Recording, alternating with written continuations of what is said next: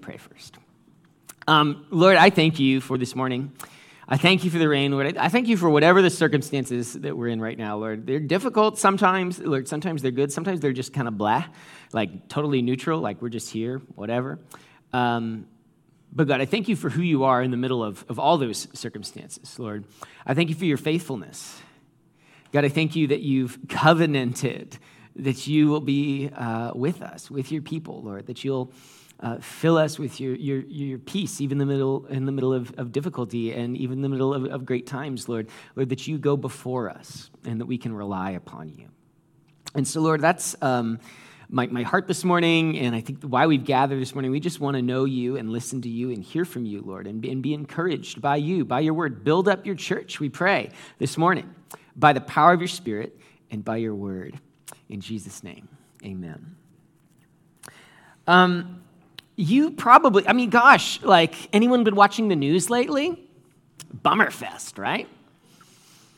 The many things going on in the world right now that are really overwhelming. There's wars, there's shootings, there are things that are heavy. And in the middle of all that, there's been difficult stuff in the church. We're going for it this morning, by the way, guys. We are just diving into serious stuff this morning. But you might have seen the news of the last week, the Southern Baptist Convention, right? The largest kind of non-denominational denomination in the United States, released a report detailing that organization's executive committee's response to abuse over the last couple years. And it's a really sad report. It's kind of like a lot like what happened with the Catholic Church not too long ago. There's just a lot of cover-up and a lot of ignoring and a lot of CYA, just like kind of like lawyering up and stuff like that, and not caring about the abuse victims, failing to remove pastors and to notify people that those pastors were abusive, and just a lot of difficulty. And now, to be clear, I'm not bringing this up because we're Southern Baptists. We're not. You didn't suddenly realize, well, I'm in a Southern Baptist church. How did that happen in Washington State? But I do think this matters. I'm bringing it up because I think it matters for the church in America. Because this, scandal and difficulty comes on the heels of a series of other scandals with large churches. And I don't need to, name them and talk about them or whatever. Like, that's not the point. We're not just pointing out stuff. But it's, I think, something I wanted to say out loud because, maybe some of you guys are sitting here wondering, and honestly, it's as I had last week off from preaching and just sort of praying and seeking the Lord, it just kind of makes you wonder, with all this stuff happening, man, is this all worth it? Is church really worth it? Because, this stuff just keeps happening. And then, I don't know about you, but the last 2 years have been a little rough, right? COVID has taken a toll on everybody personally. It's taken a toll on the church. Churches across the country are seeing declines in attendance from pre-COVID numbers down from 30 to 50% from where they were. A lot of people have decided that it's not worth it. And some of that may still change because some are still away for health reasons, right? But I think it's clear at this point that many people have decided that it's not worth it. Not because of health reasons, but because it's just not going to fit with their life anymore to go to the church.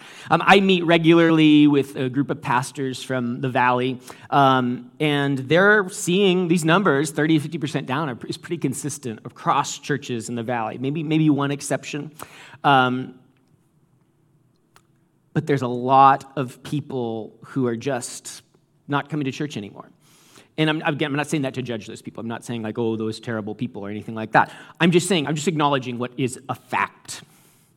And then there's also even among Valley churches, a ton of people, and actually it's all over the place. I've listened to some pastors in California and stuff like that, and they're saying the same thing, is that Christians are leaving states on the West Coast largely to go to more conservative places, like crazy amounts of numbers. There's one church in the Valley, he thinks 30% of his congregation has left over the last year just to go to a more conservative state because of a tiredness about the politics. And again, not commenting on any of that. I'm just saying this is what I'm seeing, and this is, I think, the reality of life right now in the church. And my point isn't to if you're thinking about doing that, my point is not to bring that up to shame you. Like, that's not it at all. I absolve you. If you want to move to Idaho, God bless you. No, I can't do that, just to be clear. Okay, I'll just stop digging. But I just want to say that because, we're... it's just a reality. But, it's a concern for me, particularly that part of just like Christians leaving, because I came from New England, right, which was a part of the country that at one time was like a powerhouse for the church.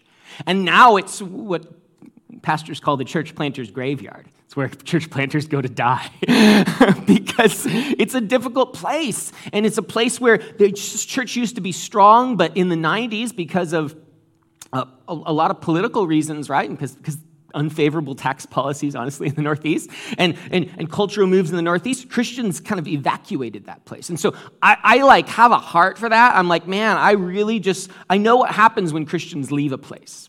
So I'm just bringing that up. Like, again, and do whatever the Lord calls you to.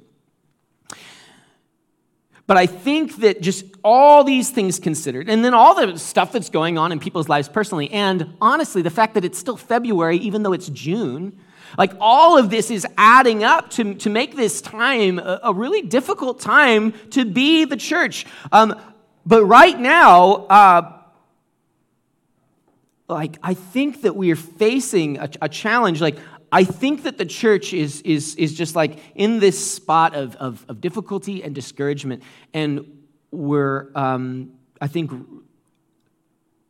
asking that question, is it worth it?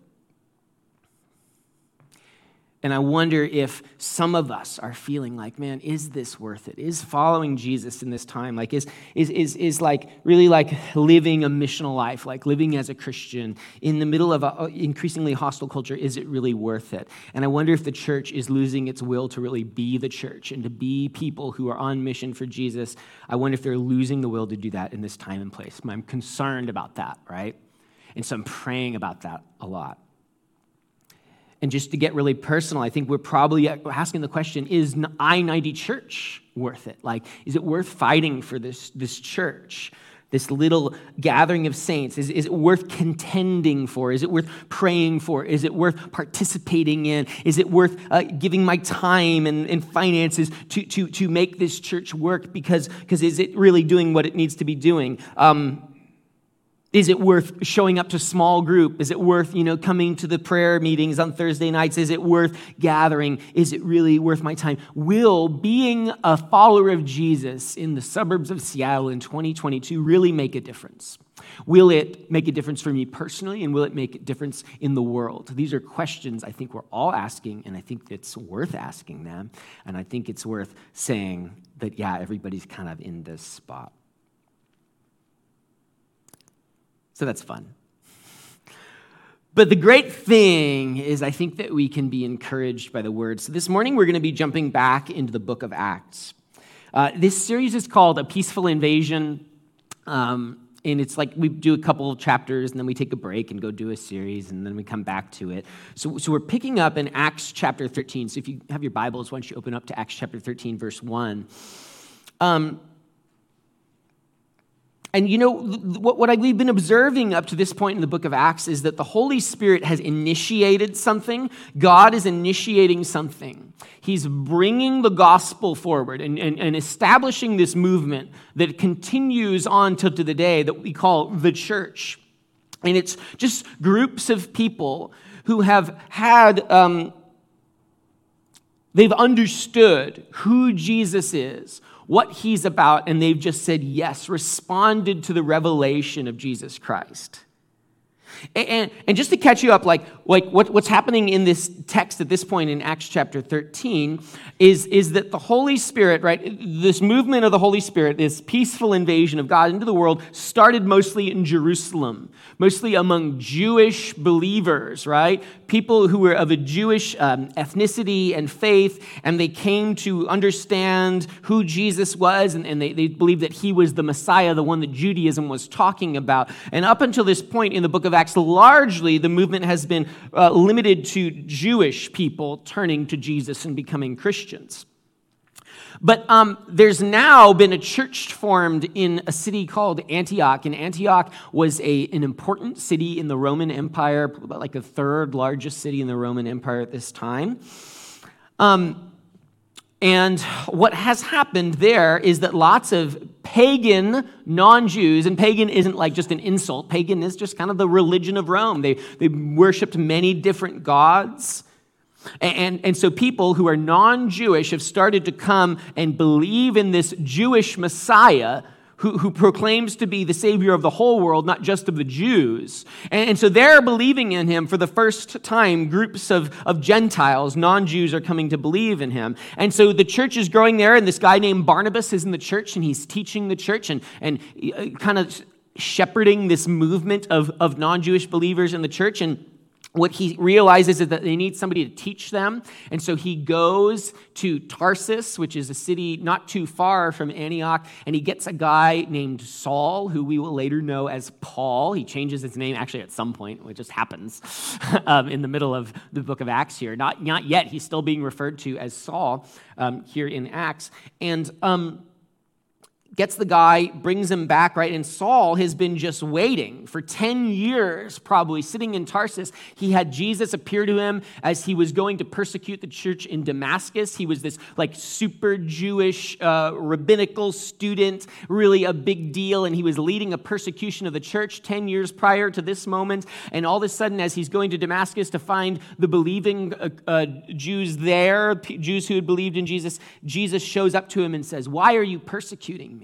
And he's struck blind for 3 days, and some guy named Ananias comes and brings him back to his home, and he talks to him about Jesus, and suddenly Saul believes, and then Saul starts to open up the scriptures, and he starts to realize, oh my gosh, this Jesus who's come and died, he's risen again and revealed himself to me. This is the one we've been waiting for. This is, as a Jew, the Messiah that I've been waiting for, the Savior. He was blind to it. He was persecuting Jesus before, but suddenly Jesus reveals himself to him, and he's awake and alive to who Jesus is.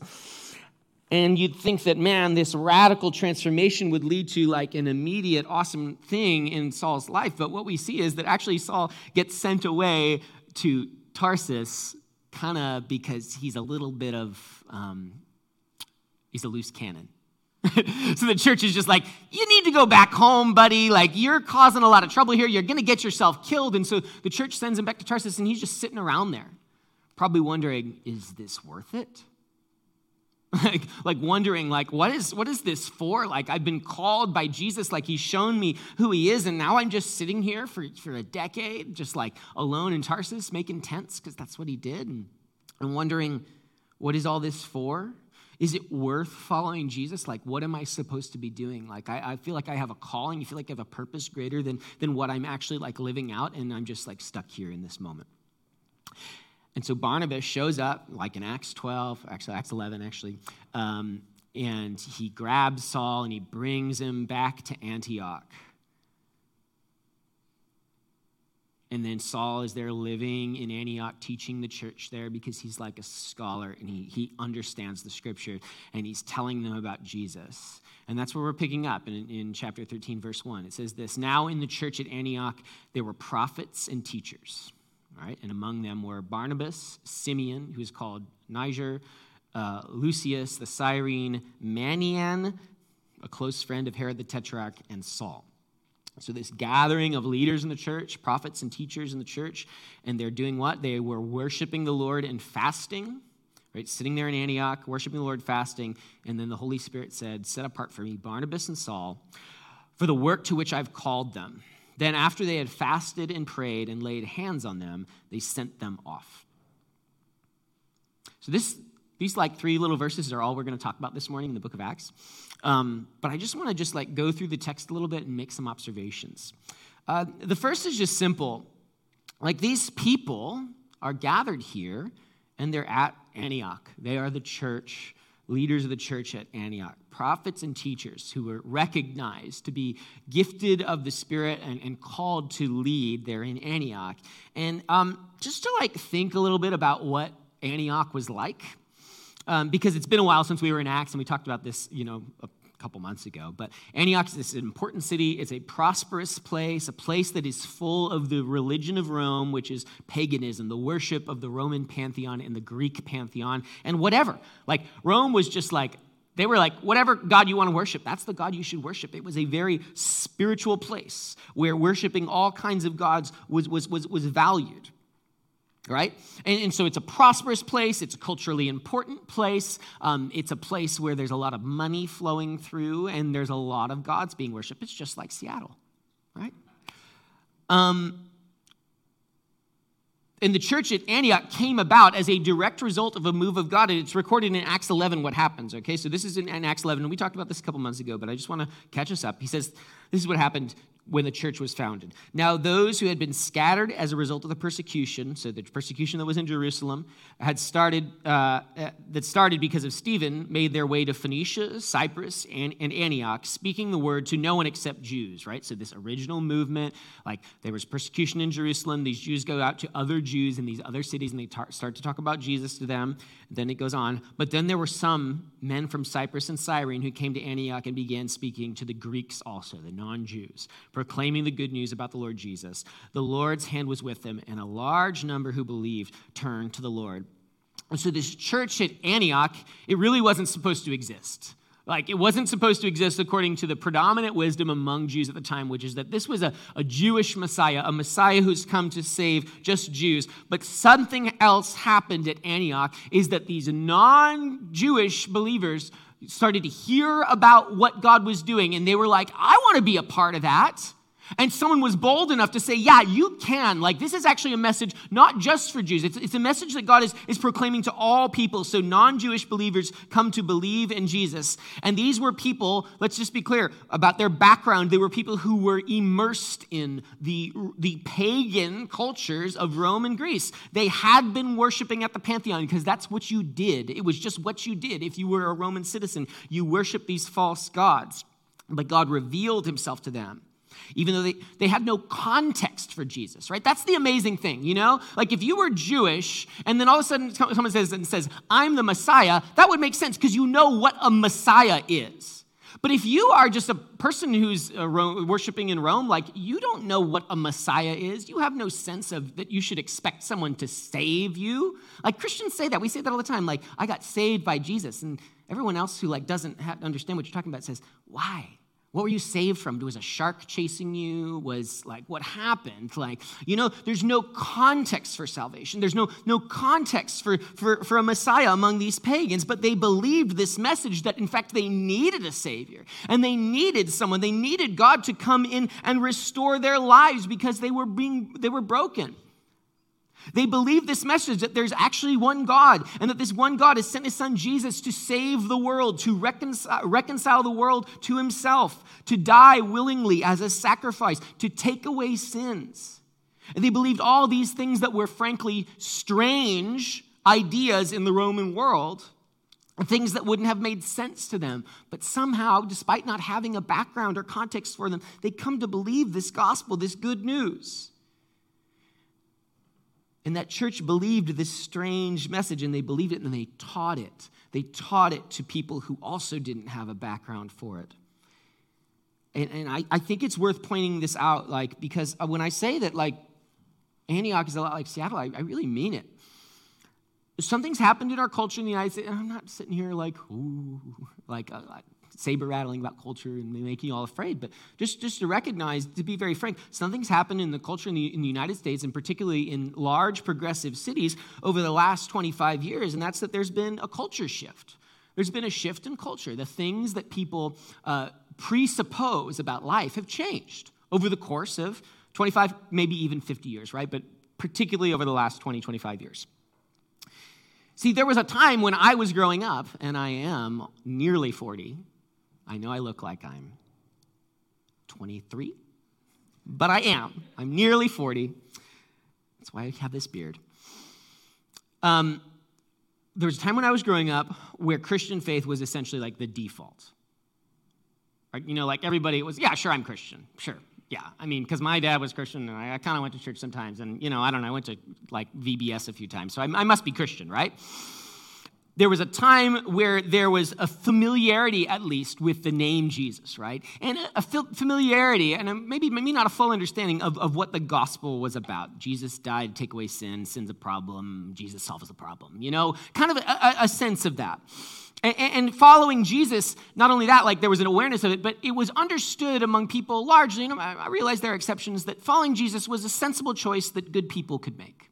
Like, it made sense, because it led you to maybe a more moral life or a good life, right? There was some value in it, and maybe even Christians were admired, particularly when they followed through on like the lifestyle that they expressed that they were living. But today, things are different. Things are a lot more like they were in the Roman world. The gospel, first of all, makes no sense to people. It makes no sense to people. They don't have a context for it. They don't know who Jesus is or why they would need forgiveness. Like, there's not a sense of like collective guilt like I think there was 25 years ago. I mean, really, that's the difference. We don't feel guilty anymore about things. And people are skeptical of the idea of organized religion, largely because these scandals keep happening. And of course they are. Of course they are. Things like this keep happening. They're skeptical of people like me, whose job it is to teach the Bible and lead a church. We're doing this like Facebook thing, which is great, like outreach, and like I'm offering like prayer to people on Facebook. And I get a lot of people who want prayer, and I get about 25% of people who just want to insult me and call me a pedophile. And like, so it's just like, and I just like, I don't like take it personally, but you just like, I'm just starting to understand. Oh, like I kind of grew up in a church where an idea where like a pastor was an admired person, and I think we're going into a culture where people are skeptical of Christians. Like, people look at me and they think, oh, that like I'm like somebody who's trying to take advantage of them. And I'm just like, well, you don't know me, but the greatest part is when they're like, oh, you're just getting rich. I'm like, well, I could show you my $6,000 car. I mean, if it works, I'm happy for it. I'm blessed, but I'm really sure I'm not getting rich. So that's fine. That's fine too. So there's that. It's like you think there's like people like trying to prey on you from the church, or people think that, Christians just want money. The church just wants money. We live in a very different culture. You start to explain to people the good news, and they don't get why it's good anymore, right? Like, why is it good news that Jesus died for your sins so that you could be forgiven? People don't understand why that's good news. They don't understand why would they want to have peace with God. Like, God seems like kind of weird and distant, and I don't know, like, wasn't he responsible for a lot of things? Like, all the bad things in the world, God did those things. So why would I want to have peace with this God, right? Why would I want to have a relationship with him? Why would they need forgiveness? What have I done that's so bad? Like, everybody does bad things. Why do I need forgiveness in particular? And I'm not pointing all this stuff out to say, oh, look, those silly people who don't believe. Like, just recognizing this is what's going on. Scandals have given the church a bad name. And people are skeptical of the gospel. They don't understand it. To an outsider, some of the things we do and are about in the church, they're going to make people be skeptical. And in the minds of people, at least, like whether it's true or not, to be a Christian is to be associated with a certain political view, one that in our area is particularly not popular. I'll let you guess which one. Right? In the minds of people, at least, that's what it means to be a Christian. So they equate belief with a political party, right? And like whatever. I'm just acknowledging that's what there's an association there. They're associating Christianity with scandal and with greed and with certain things. And we could all dismiss that stuff and say, well, that's just like the media and it's not true, and okay. But whatever the reason for it, people, like, we are in a culture where people are skeptical. And maybe like they have a reason to be. Like, maybe they've had a relationship with a Christian and that Christian was a jerk to them. So maybe they have a real reason to be upset. But all of it adds up to excuses for people not to care about the gospel. And so just like in the Roman world, we're called to go into a culture and talk to people about Jesus and the gospel. And just like in the Roman world, we're going to be met with hostility sometimes, although more likely just indifference. And that's tiring, isn't it?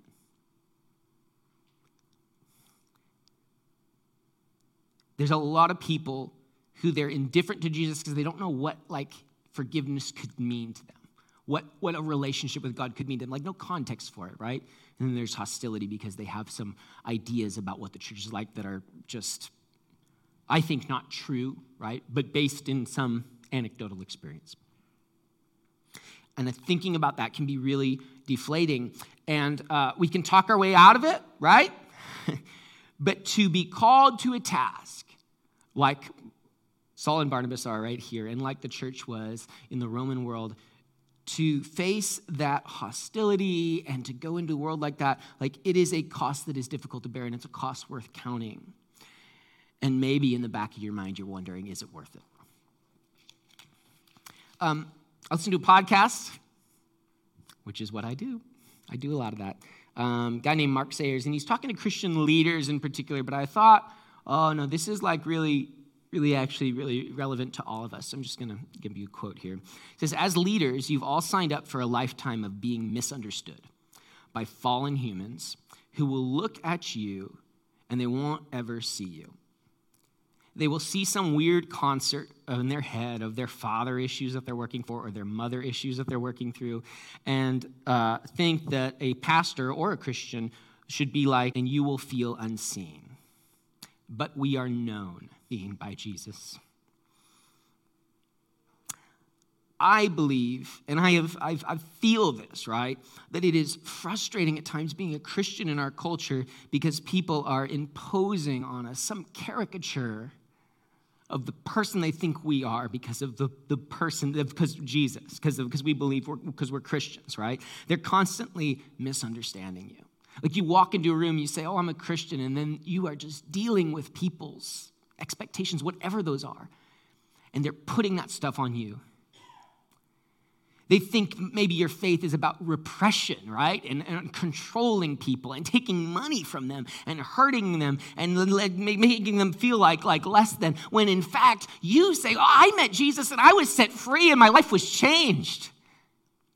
And that's a hard thing to step into a relationship and say, I see this thing about Jesus and I want to share it with you. And you get met with this total misunderstanding. It is frustrating. They think your faith is about hiding from difficulty, when in fact you've experienced that my faith teaches me to have peace and joy and comfort even in the midst of a hardest time. Not that it's simple, but it actually helps me to face up to the realities of life in a way that I think people just don't get. I can look at death and suffering and poverty and going through hard things, and I can understand, actually, this can be good because God can redeem this. Because he's faithful, and he's got a purpose, and he's reconciling the whole world to himself. People just don't get it. You look at people think your faith is about hiding from difficulty, but you say, no, my faith helps me to disadvantage myself, to serve other people, to put them first. Not from hiding from difficulty. People think your faith is about hating people and judging people when you actually think, no, it's just about love. It's I believe that God loves people. He cares about them so much, he's created them. And he has a better purpose than the purpose that we choose for ourselves. He wants to offer grace and mercy, belonging and purpose to people. You will be misunderstood in this world if you believe that. And it is tiring. But it's nothing new. It's nothing new, right? The early church was accused of cannibalism because they ate the body and blood of Jesus. It's just bread, right? But there are all these rumors about him. They were accused of trying to destroy Roman culture and bring down the empire. They were accused of all these things, accused of incest because they called each other brothers and sisters. Just like silly things that had no basis in reality. And if you were a Christian, you're going around, tell people, oh yeah, I'm a Christian. The things that they would say to you, you'd just be like, oh, this is exhausting. It's exhausting, the things that people believe, the crazy off-base things. And Saul and Barnabas are sent out into that world with a purpose, just like the one that we still have. To be on mission for Jesus, to be people who proclaim his love and his grace into a world that is hostile and indifferent to the gospel. And they would spend the rest of their lives being greatly misunderstood. Well, why? Like, why? Why would a person choose that? Well, it's right here in Acts 13:2. Because they were called, right? So it says this, as they were worshiping the Lord and fasting, the Holy Spirit said, set apart for me Barnabas and Saul for the work which I've called them. They were called to. God had created them for this. God had a purpose for them to walk into. It was not an easy purpose. It was a difficult purpose, but God had called them to, and that made the difference. They were called to and equipped to and empowered to do the work of witnessing to the gospel among a hostile and indifferent world. To proclaim what is true about God's plan for the world and how each of us can actually be a part of it, that we can find purpose and peace and reconciliation with God in the gospel through Jesus Christ. But we have to understand as we go into the world proclaiming this message that Jesus saves and he invites us into a relationship with him, that we are going to be misunderstood over and over and over again, and that is difficult, but we're called. And so that's the comfort that we have. Like, why is the gospel so confusing? Why is it so prone to being misunderstood? It's because the gospel of Jesus Christ, the invitation to life through reconciliation with God, through faith, by grace, it is fundamentally at odds with how most people go through their life, with their understanding of what life is like or about. The gospel is offensive. Now, Christians can be offensive, right? But that's different than the gospel being offensive. The gospel message itself, just the idea that you can have a relationship with God, not because you're a great person, but because Jesus has forgiven you and invited you in by grace to know him, to be reconciled with him, if you trust in him, that is offensive to people. It's intellectually offensive. The gospel is offensive today for one reason. It's the same reason it was offensive in the Roman world. It was offensive for the one reason that Peter explained in Acts 4. It's this: there is salvation in no one else, for there is no other name under heaven given among men by which we must be saved. That's why the gospel is offensive. Let me be clear.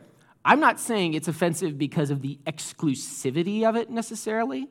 Like, oh... But I think it's offensive because to say that the world is one way, that life works out one way, means that all the other ways can't be right all the time. They're not equal. And so the simple message is that God has ordered the world this way. There's a name under heaven by which people are saved. It's not your name. It's not your good name that you're saved by. It's the good name of Jesus, his good work, his grace poured out. That's offensive. That's a simple idea. It's offensive to religious people, too. It's offensive to religious people that people could just call in the name of Jesus, trust in that name, and just be like, I'm good with God now. I'm transformed, not because I'm like super performative in my works, or like I give the most, or I do the most, or I speak the most, or whatever. It's offensive because it's just simply that God has ordered the world that way, and that is difficult for people to understand. Think about how this message went over in the Roman world, right?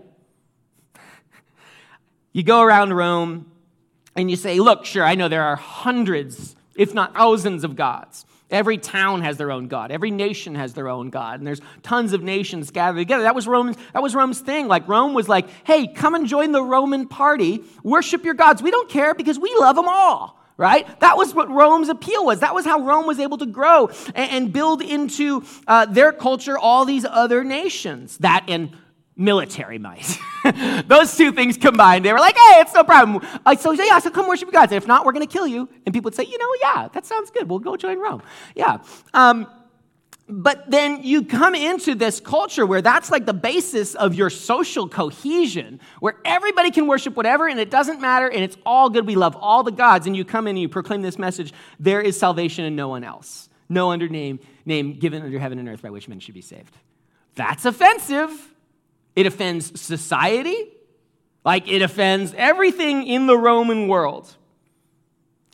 And so these crazy Jewish guys come along, and Jews were not like well-liked in the world because Jews themselves were also pretty exclusive. They're like, this Yahweh God is the only God, and y'all, he's going to come for you, right? And so they're coming into the world, and they're proclaiming this thing. They're from this backwater Roman province, and they're talking about Jesus and the claims that he makes, and he says, him alone, he is the one, the real one through whom there is salvation, and through whom there is knowledge and revelation about God, and through whom there is reconciliation and peace. And all you have to do is put your faith in your trust in him, and you're going to be saved. That's an offensive message. It was certainly offensive in Rome to say that the world is ordered around this one guy, Jesus. It was ridiculous. It was intellectually offensive. It was culturally offensive. But it was the true gospel in Rome, and it's the true gospel now, and it's true in our culture today that it is still offensive. It's interesting in our culture today, like we've been super impacted by postmodernism. Like if maybe the change that we've seen over the last 25 years in our culture has to do with some ideas that come from postmodernism, and we don't have time to talk about that this morning. But what I think is interesting is that this turn towards postmodernism in our culture actually is a turn towards like kind of the culture of Rome at the time, a kind of the culture where paganism, where like it's kind of paganism again, not an insult, where just the gospel, where it's going out and people are just believing whatever. Like that's kind of what postmodernism has opened up. Richard Bauckham, I've quoted him a couple times last couple weeks, but he has a really good way of describing this. He says, the postmodern critique at this point consists of an appeal to diversity. There is an indefinite variety of life goals one may choose, and to pronounce one better than others is to impose one's own choice on others.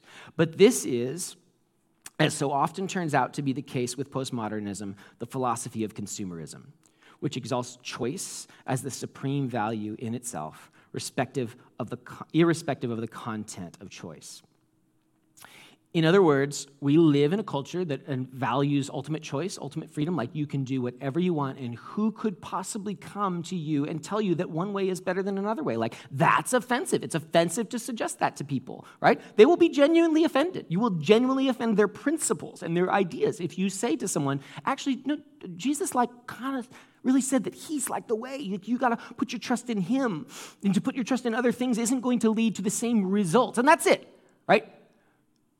Not just to suggest that Jesus is true, but he says, but if you don't put your trust in him, you're going to go to a less good outcome than if you did. Like if you put your trust in Jesus, you'll have life, peace, reconciliation, life eternal with God. If you don't, you won't have those things. See, what we want to believe, and the philosophy of consumerism teaches us, is I can go any direction I want and still have all the good at the end. Wouldn't that be nice? I can eat Twinkies 24/7, and I can look really good and not die of a heart attack at 47, right?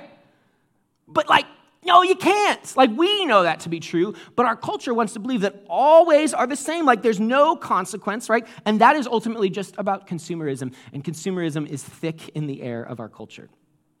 See, the problem with the gospel, the reason it will always be offensive, is that it, by its very nature, makes a simple claim.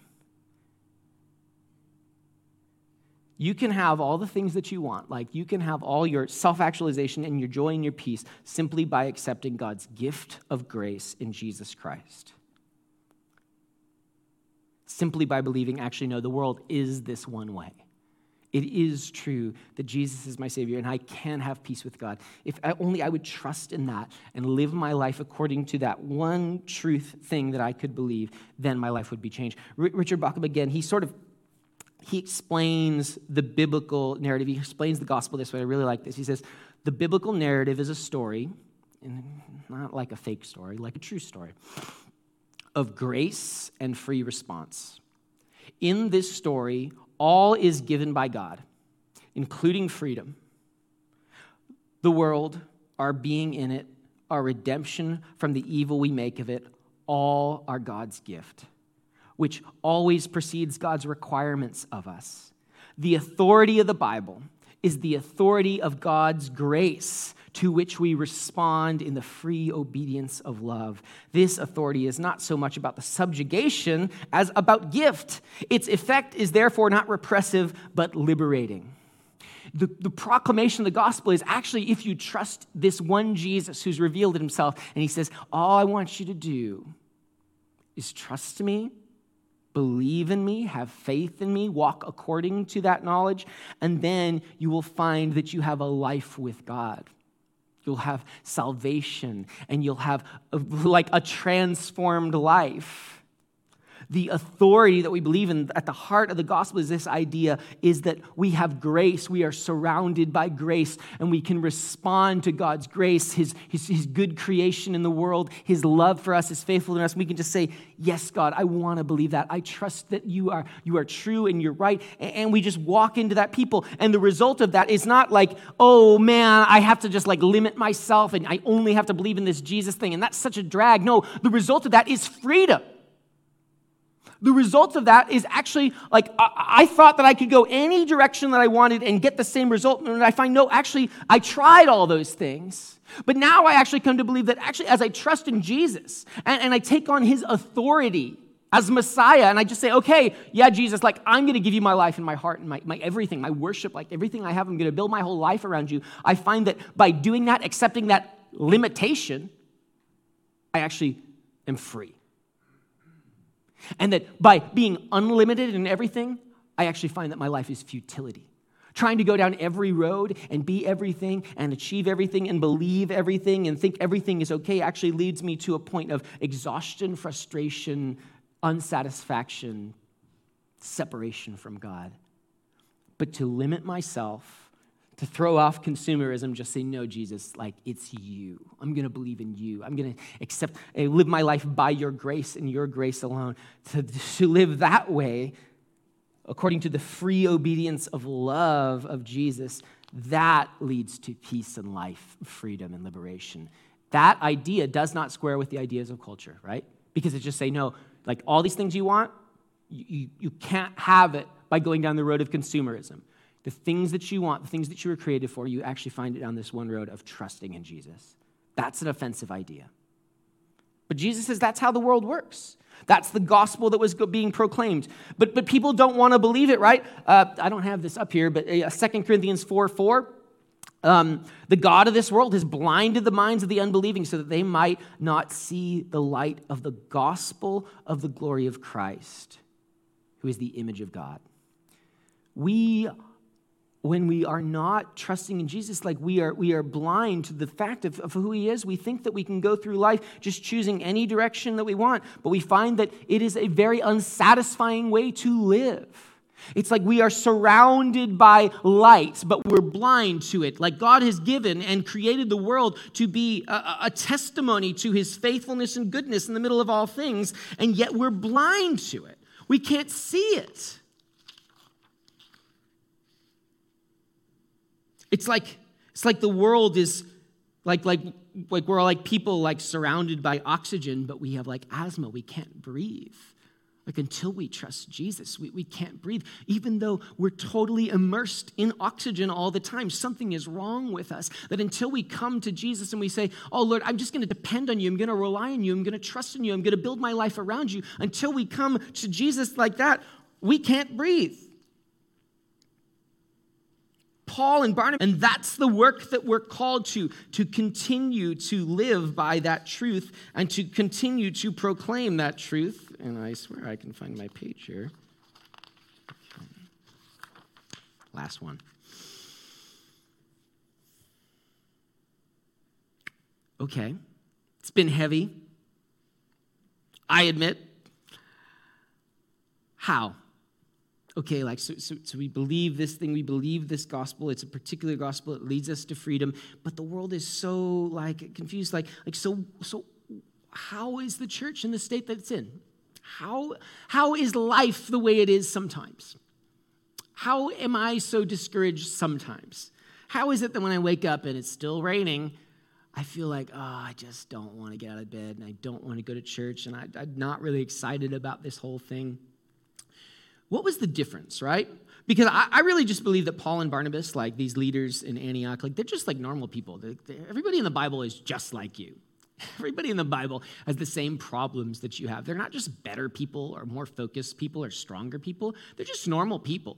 They're just normal people, but like, what was the difference? Like, why in the middle of a culture just like ours, like, were they sent out and did they see this massive move of God? Like, and why are we just like sitting here and we're just like scratching our heads and wondering, is it worth it? What's the difference? I think that if we read the text, there's something that they're doing here, right? That I think oftentimes we can fail to do. So let's just read it again. Let's Acts 13. Yeah. Okay, so they're in there, right? And just picking up in verse 2. As they were worshiping the Lord and fasting, the Holy Spirit said, set them apart for me, Barnabas and Saul, for the work to which I've called them. And then, after they had fasted and prayed and laid hands on them, they sent them off. What were they doing? What were they doing when the Lord spoke to them? Yeah. Worshiping the Lord and fasting. And then God speaks to them, and what do they do afterwards? They fast some more? You fast again? You double fasted? You fasted and then you went right back into more fasting? That sounds, I'd be hungry, right? They prayed, and they laid hands on them, and they sent them off. Paul didn't spend that decade the way that I often spend my time, which is just being like, ugh. Like that's how I spend my life. I wake up in the morning and go, ugh. Paul spent that decade being set apart for the Lord. He had this understanding, this revelation of Jesus. And like, I probably was a difficult time, but like he somehow kept up this consecration, this setting apart his life for the purposes of God, worshiping, fasting, praying, being an everyday disciple, doing all the things that we've been talking about. He lived a life persistently, probably for a long time, of just like seeking the Lord, living and leaning into this relationship that he had.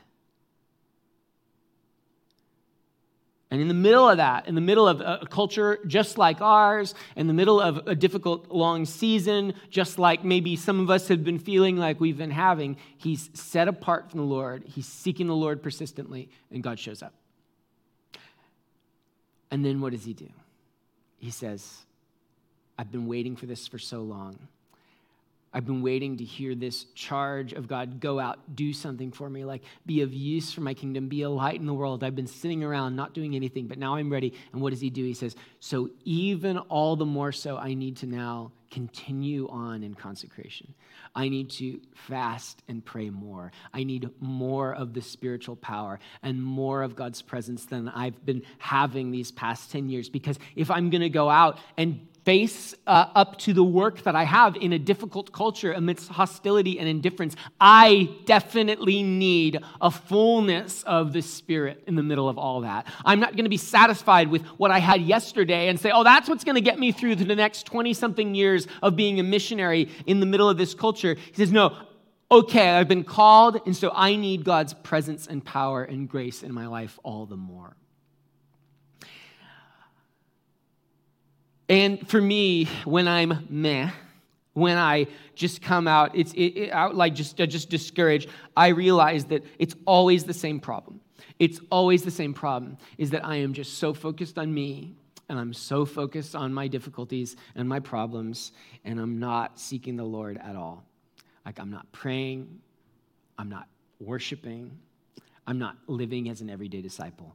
And whenever I do that, I consistently get so discouraged. Worship team is going to come up here. But